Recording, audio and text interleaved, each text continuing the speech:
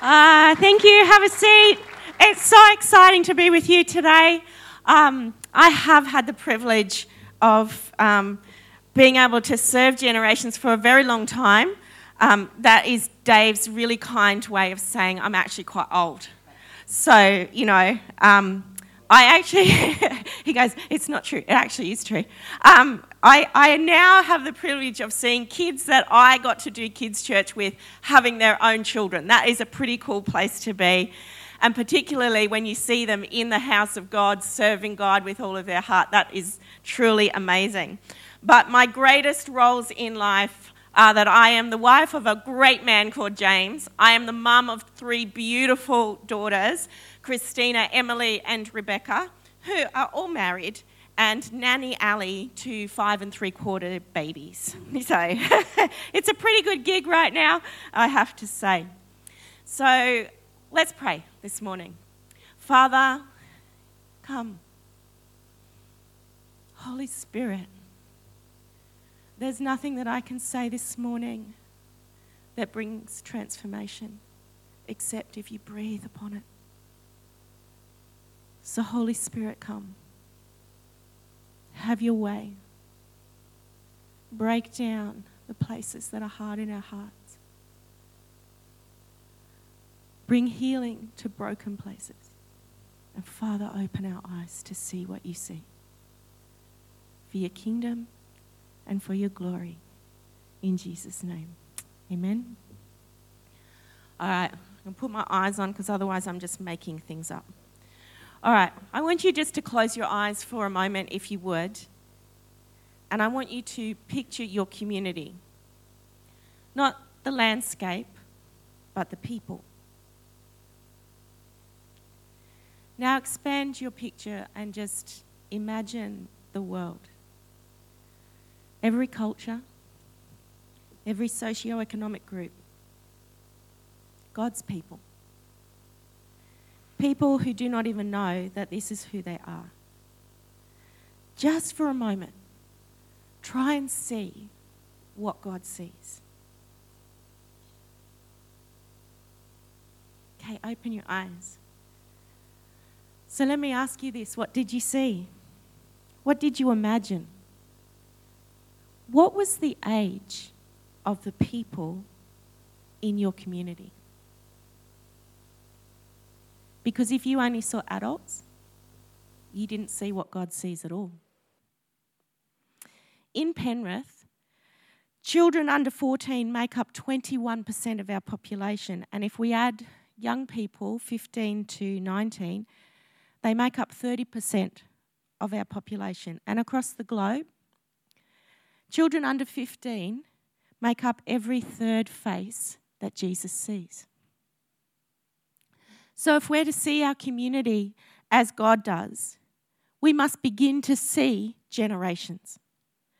We have to see what he sees. We have to see the world the way that Jesus does. And we have to, in order to do that, we have to see generationally. We have to look at our world not through our lens, but through his. So I want to show you a photo. This is my beautiful granddaughter. Aww, that's Talia. She's now 13 months old. She's very cute. But Dr. Wes Stafford, who was the CEO of Compassion, said this: formed in the image of Almighty God, a child already has gifts to bring to the world. What happens in the next moments, hours, days, and years will determine whether or not that God-given potential is realised or lost to us all. What happens is up to us. At every moment, every hour, every day, every year, they matter. It matters. At 9 a.m., on Friday, May 13th, 2022, I took a class of kindergarten students for their first scripture lesson at a local school. 9 beautiful, neat little people sat before me expectantly. It was 9 a.m. And I asked if anyone knew what we would be learning about in scripture. No one did. So I said, we're going to learn about God in Scripture.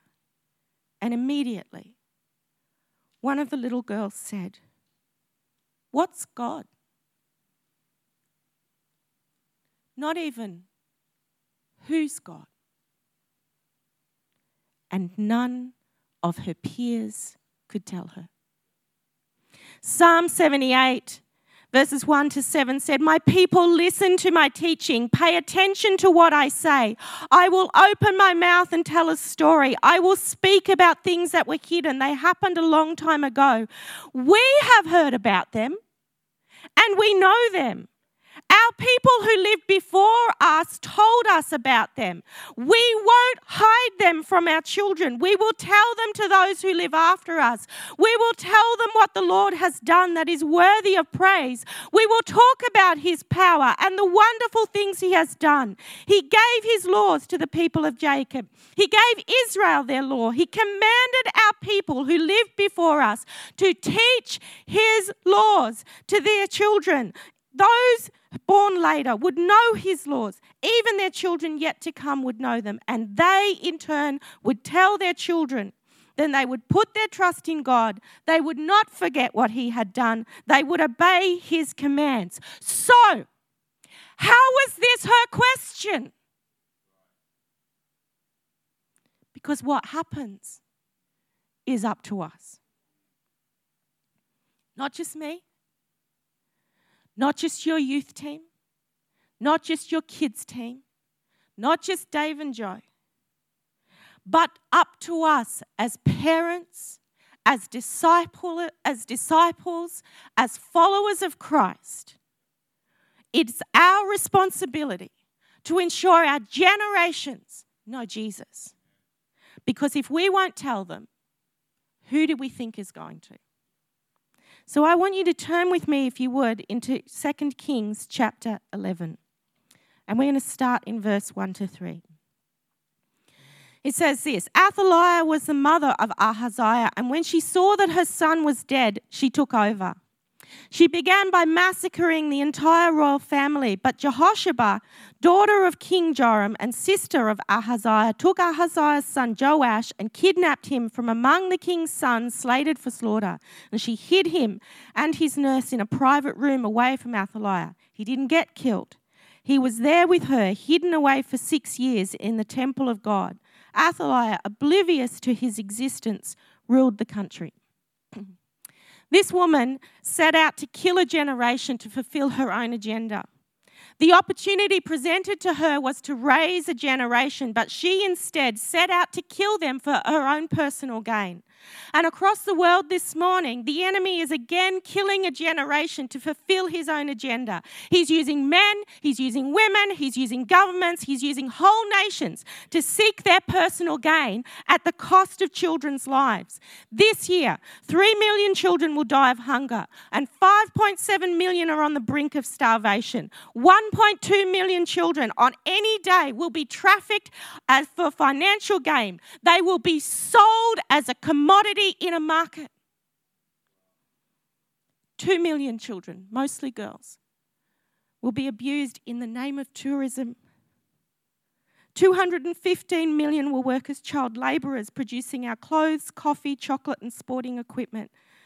250,000 will act as child soldiers, and 40% of these are girls, and they will be forced into marriage as child bride for adult soldiers. There were 21 million reports of online child exploitation in 2021, and that was just what was reported. Penrith has the highest reported rate of domestic abuse in our state, alongside significant problems with addiction issues. For 1 in 3 girls and 1 in 5 boys, home and bed are not safe places, and we are yet to see the full impact of what young people, particularly young men, are watching online and carrying into relationships, but it has already forced a change to consent laws in New South Wales. We are seeing children and young people profoundly affected by rising levels of anxiety and mental health issues, loneliness and identity confusion across churches, youth groups, choirs, kids clubs, connect groups in this nation, children are groomed and abused by those who say they represent Jesus. The enemy has a clear agenda to kill, steal, and destroy. And so we must be those who rescue children from the hand of the enemy. The figures can be overwhelming, and we may ask, how can we make a difference? The reality is that Jehoshaphat couldn't rescue all the children, but she rescued the ones she could. And God looks out across people, the children that he loves this morning, and he sees those whom we can rescue. Those both close to us and those in the nations around the world. He sees the girls in unspeakable situations. He sees the hungry. He sees the children sorting rubbish in a slum. He sees the orphans. He sees the children holding weapons of warfare. He sees children of divorce torn by parents fighting. He sees the little girl next door to you who is unsafe every night. He sees the child living with drug-addicted parents. He sees the confusion, fear, and shame gripping hearts of those engaged with online abuse. And he sees those entrapped by those who say they love God, but whose only agenda is to gratify themselves at the cost of a child's life. He sees the one asking, "What's God?" He sees. But will we see? Because the God I know would pick them up and hold them close and tell them how they are loved. And he would wipe their tears and he would make them safe. He would, if we would. Because we are his arms this morning, and we are his words, and we are his actions, and we are the ones to rescue. Because if Jesus is your Lord this morning, then you are the flesh and blood revelation of him on earth right now. And if it is in our power to rescue a child, we must act as Jehoshaphat did and take the opportunity presented to us. So I'm going to ask one of the mighty Rotniak boys to come and help me this morning. Come up here, because you're going to be my King Joash this morning. And I'm going to ask a few volunteers to come and surround my mighty king in the temple. Who needs a weapon of warfare this morning? I actually would love a couple of people to come and help me. All right. Yep. Awesome. I need 6 people if I can. So I want you to stand here for me. Yep. Take a sword. Stand. No, you take a sword. Awesome. Take a sword. All right. I want you to surround our young king. Oh, one more. I love it. I need one more. All right. I want you guys to surround our young king. I want you to stand shoulder to shoulder in front of him and guard him. Hold your swords high. So right in front, shoulder to shoulder, face out, guard this young king. And let's read the word of God. That's it. So we're picking this up in 2 Kings verse 5. And it's the priest who's speaking. He said, "Then he commanded them, 'These are your instructions. Those of you who come on duty on the Sabbath and guard the palace, and those of you who go off duty on the Sabbath and guard the temple of God are to join forces at the time of the changing of the guard and form a ring around the young king, weapons at the ready. Kill anyone who tries to break through your ranks. Your job is to stay with the king at all times and places, coming and going.' The captains obeyed the order of Jehoiada the priest. Each took his men, those who came on duty on the Sabbath and those who went off duty on the Sabbath, and presented them to Jehoiada the priest. The priest armed the officers with spears and shield originally belonging to King David, stored in the temple of God, well armed. The guards took up their assigned positions for protecting the king from one end of the temple to the other, surrounding both the altar and the temple." It's a beautiful picture. So let's think about this for a moment. See, Joseph here, he's like, kids are not really my thing. So he's going to take a seat.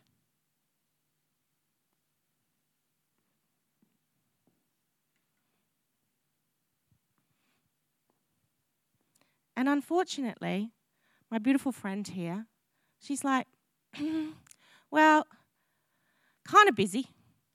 So she's going to take a seat.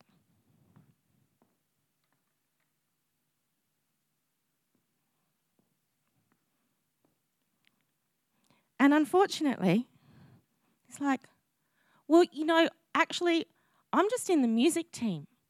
So it doesn't really apply to me. So he's going to take a seat.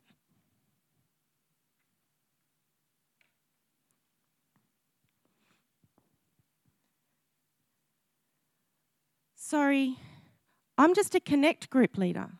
And we don't have kids in our Connect group.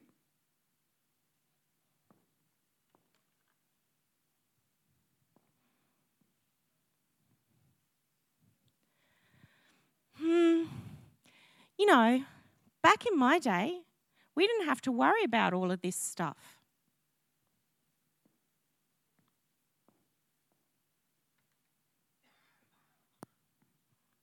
Now let me ask you something. How easy is it now for the enemy to access the generations? Because it doesn't matter how passionate Dave is. The limitation of his ability to protect them is because the church has walked away from their responsibility and left a generation asking, what's God? That happened on our watch, in our time, in our generation. And God is calling us to stand up and form a ring around a generation and guard them and protect them from the enemy who seeks to destroy them. On duty, off duty, called to children's or youth ministry or not. An army took up their weapons to protect the coming generation. They surrounded him and fought for him and worked together. They did not abandon him to the enemy. For Joash, the temple was a place of safety.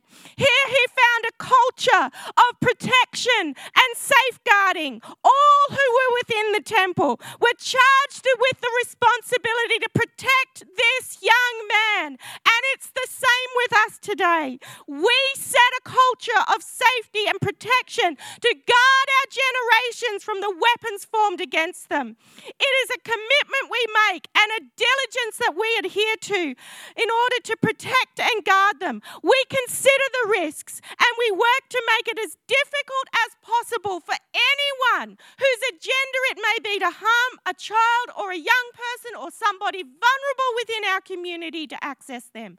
We don't live with a spirit of fear, but courage, wisdom, and a fierce protectiveness against the wolves amongst our lambs. Back in the day is one of the frustrating statements I hear. Because back in the day, kids were being abused and abuse was swept under the carpet over and over again, and those who were tasked with protection acted like Athaliah. And that's the truth. And this place should be a place of safety. The reality is that actually this place can be safer than even our homes. And I read this morning the story of a woman whose life was destroyed because somebody who was supposed to represent God accessed her in her home, became trusted, and simply said, I like the view from the veranda upstairs.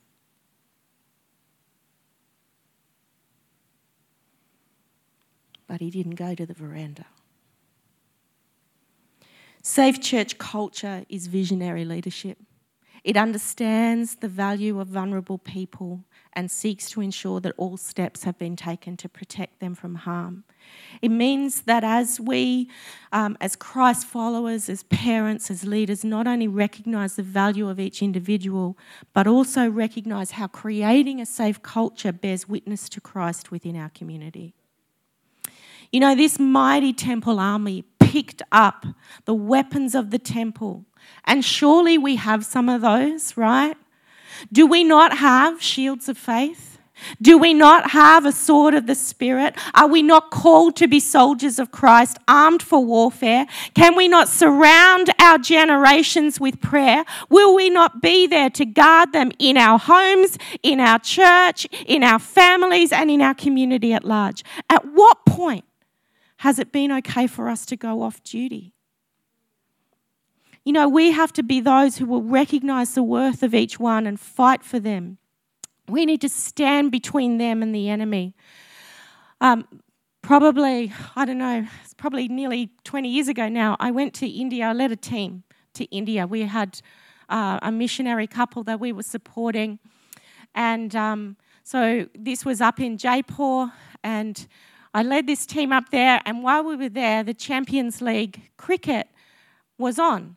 Now, we had gone at a time that there'd just been bombings in Mumbai on trains, and so there was a massive amount of security, and we were working with kids in the slum. And so we thought, you know what, we're going to take these kids to the cricket, because, you know, if you know India, you would know that taking kids to the cricket who would normally not ever be able to get there is like the most amazing thing to be able to do. So we got these 20 little boys, and, you know, we had this massive security, and because we were with these little boys, they had this apartheid system going, right? So there was the Indian side of the stadium, and then there was the Aussie side, because Australia was playing. First time Mitch Johnson ever bowled. If you're a cricket fan, you'll know why that's significant. All right, so we're on the Indian side, and then there's soldiers with like AK-47s literally in between us. So we're sitting this side, and we've got these little boys. And these young guys came and sat behind us. And one of them slapped one of those boys over the head and went, "Get me water." I am a small human. Don't get me mad. My host had to hold me in the seat. I was like, how can you devalue someone like that? He is treasured by the King of Kings. And you have treated him like he is nothing. And it was just the most heartbreaking moment. You know, this priest presented Joash, this little boy, to the army as their king and commanded that they protect him, if necessary, with their lives. And they did. They did so. They believed in who that child was and who he was called to be. And they acted upon the value that they placed upon that child. Because if we won't fight for what we don't value, in what we don't believe in, it's why children and young people and people are exploited all over the world. You know, I don't think that any of us here this morning would say that children are not valuable, but our actions reveal our heart. So let me present to you this morning the sons and daughters of the King of all kings, the children of God. They come in every colour, all cultures and from all nations. They come clean and they come dirty. They come educated and unable to read or write. They are small and they are taller than me by the time they're 12. They are tattooed and they are pierced. They come attached to technology and unable to hold a conversation. They come weak and with bravado. They come meek and highly opinionated. They come with all sorts of lies and brokenness within their hearts and lives. But as children of Almighty God, they deserve to know who He is and who they really are. They deserve to be raised as royalty, not discarded. They deserve to be raised as royalty, not neglected. They deserve to be raised as royalty, not abused. They deserve to be raised as royalty, not go hungry. They deserve to be raised as royalty, not exploited. They deserve to be raised as royalty, not ignored. They deserve to be raised as royalty and not even overindulged. They deserved to be raised as children of God, holy, set apart, filled with the fruit of the Spirit, the sword of the Word of God, and the power and the purpose of God. And we are called to be the army that understands the value of each one and acts upon it. To stand together and not allow the enemy to break our ranks, whether we are on duty or off duty. We are called to surround this generation and protect them and fight for their lives. And we need to be those who will raise them up to be all they can be. You know, this story goes on in verses 12 and then 19 through to 21. It says, "Then the priest brought the prince into view, crowned him, handed him the scroll of God's covenant and made him king. And as they anointed him, everyone applauded and shouted, 'Long live the king!' He arranged for the officers of the bodyguard and the palace security, along with the people themselves, to escort the king down from the temple of God, through the gate of the guards and into the palace. And there he sat on the royal throne. Everyone celebrated the event, and the city was safe and undisturbed. They killed Athaliah with the royal sword." Joash was 7 years old when he became king. They took Joash, they crowned him, presented him the covenant, proclaimed over him who he was, anointed him, and led him up to take his place in their nation to fulfill the call of God upon his life. And he in turn turned Judah back to God and restored the temple, the place for God to dwell in his nation. They took this child and they crowned him. They told him who he really was, who he was called to be. They gave him the words of God. They anointed him in the presence of God, and they led him up to fulfill his role. You know, we have to be those who do the same with our generations. It's not enough for just us to rescue our kids if we do not give them the gospel as well. You know, 1 John chapter 5 verse 12 is a verse that all of us need to memorize within our soul. It says, "He who has the Son has life, and he who does not have the Son of God does not have life." It's simple. And we need to tell our children who they really are and who they belong to. We need to give them the words of God and allow the anointing of God to come upon them. When they have this truth as their foundation, then they can be all God has called them to be. And then they too will lead nations back to God. They didn't wait for Joash to grow up. At 7, he took his place as the leader of a nation. And we shouldn't wait either. Because the truth is, they may not all grow up. I worked in accident emergency for 3 years. There's a little girl that changed my life. I don't know her name. She was 10. And her parents were refugees from Vietnam. She had asthma. And they didn't know how to call for an ambulance. So by the time they got help, this little girl,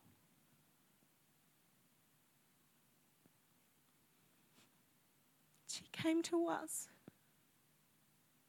And we tried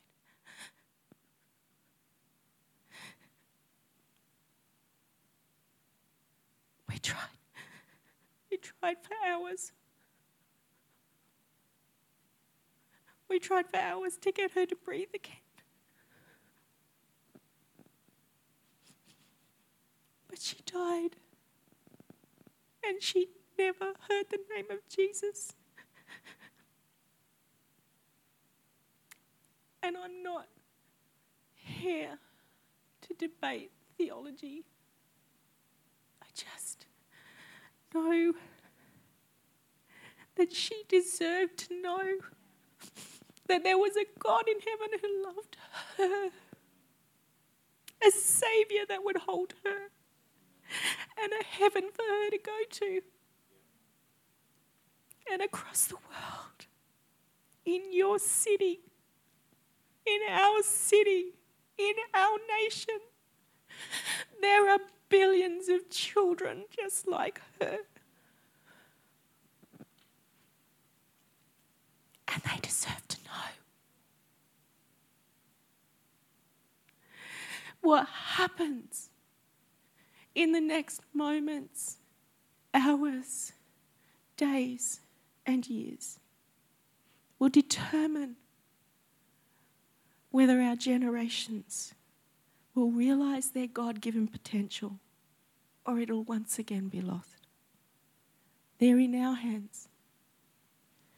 And this is our time to rescue them from the hand of the enemy that seeks to destroy. It's our time to act upon the value that we place upon them. It's our time to stand guard and protect them. It's our time to bring them the gospel, to tell them who they really are, to allow the anointing of the Holy Spirit to come upon them and to release them to be everything God has called them to be. Athaliah made a choice to destroy a generation and serve herself. Jehoshaphat made a choice to save a child, raise a king, and lead a nation back to God. It's our time to choose. Because what's God is a question our children should never ask.